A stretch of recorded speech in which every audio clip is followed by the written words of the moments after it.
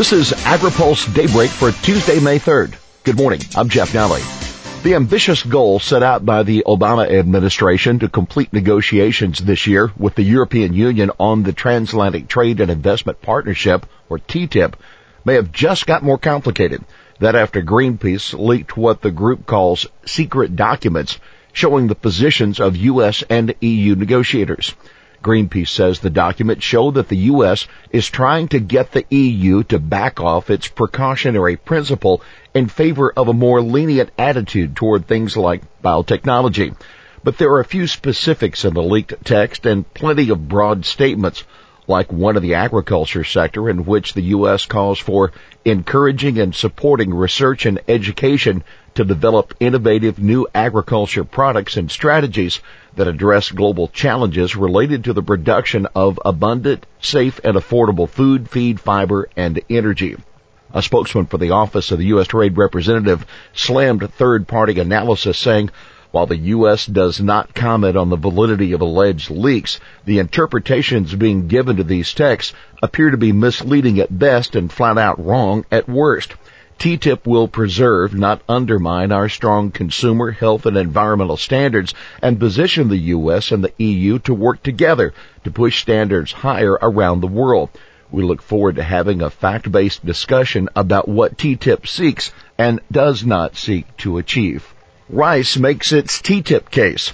The next round of U.S.-EU negotiations won't be held until July, but the USA Rice Federation got to make its case for increased access to European buyers during last week's meetings in New York City.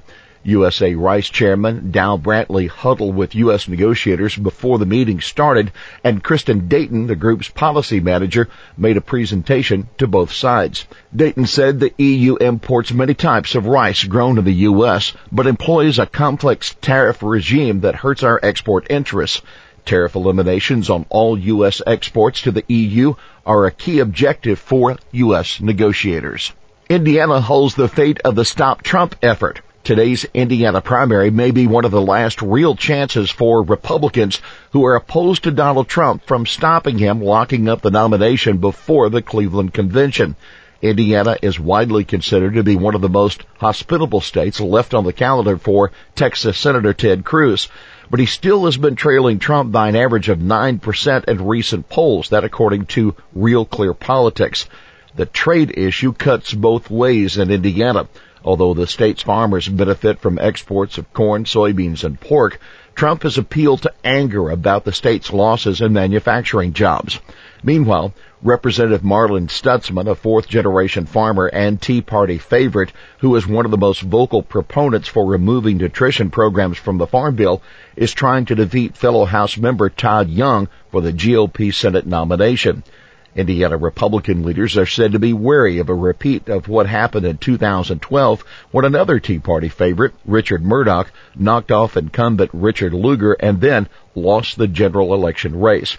The winner of today's primary will face former Democratic Representative Baron Hill. The incumbent Dan Coates is retiring. The USDA boosts funding to combat antibiotic resistance. The Obama administration continues to focus its efforts on reducing the threat of antibiotic-resistant germs often found in the food supply. The USDA announced yesterday it's adding another $6 million in funding for research. In a release, Agriculture Secretary Tom Vilsack is quoted saying, "Through our antimicrobial resistance action plan, the USDA is leading the way to better understand how antibiotic resistance develops, find alternatives to antibiotics, and educate people on practices that reduce the need for antibiotics." Make sure you check out the full story by AgriPulse's Whitney Froman Cook. Rural Electric Group brings concerns to Capitol Hill. The National Rural Electric Cooperative Association is in D.C. this week for its annual legislative conference. Beyond the closed-door co-op policy meetings, members are hitting the Hill to deliver their concerns to lawmakers. Among the actions being called for by the group that represents more than 900 electric co-ops is legislation to improve federal land management practices in order to cut down on the risk of fires where utilities have operating rights.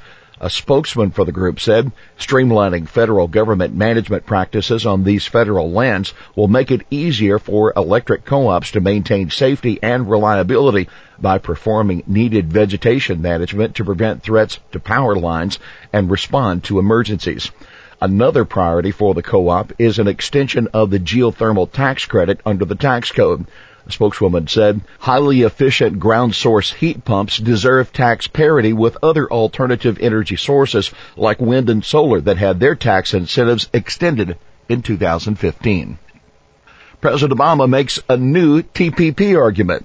Yesterday, President Barack Obama put out a new argument in favor of the Trans-Pacific Partnership Trade Pact, echoing a theme popular with his cabinet members in recent months. If the U.S. doesn't lead the way in trade, China will, and the communist country won't do it in a way that Americans will like. Speaking in an opinion piece published by the Washington Post, President Obama warned that China was already gathering countries together to form a broad trade pact while the fate of the TPP is uncertain because of opposition in the U.S. Congress. President Obama said, quote, "As we speak, China is negotiating a trade deal that would carve up some of the fastest growing markets in the world at our expense, putting American jobs, businesses, and goods at risk." He continued, this past week, China and 15 other nations met in Australia with a goal of getting their deal, the Regional Comprehensive Economic Partnership, done before the end of the year. Oxfam America to the USDA. Keep your peanuts.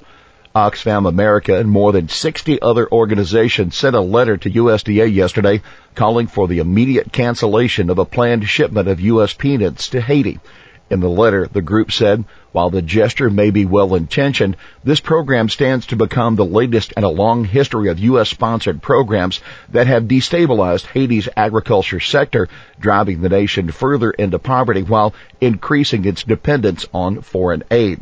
Peanuts play a central role in Haiti's economy and are a critical foundation of its food security and food sovereignty.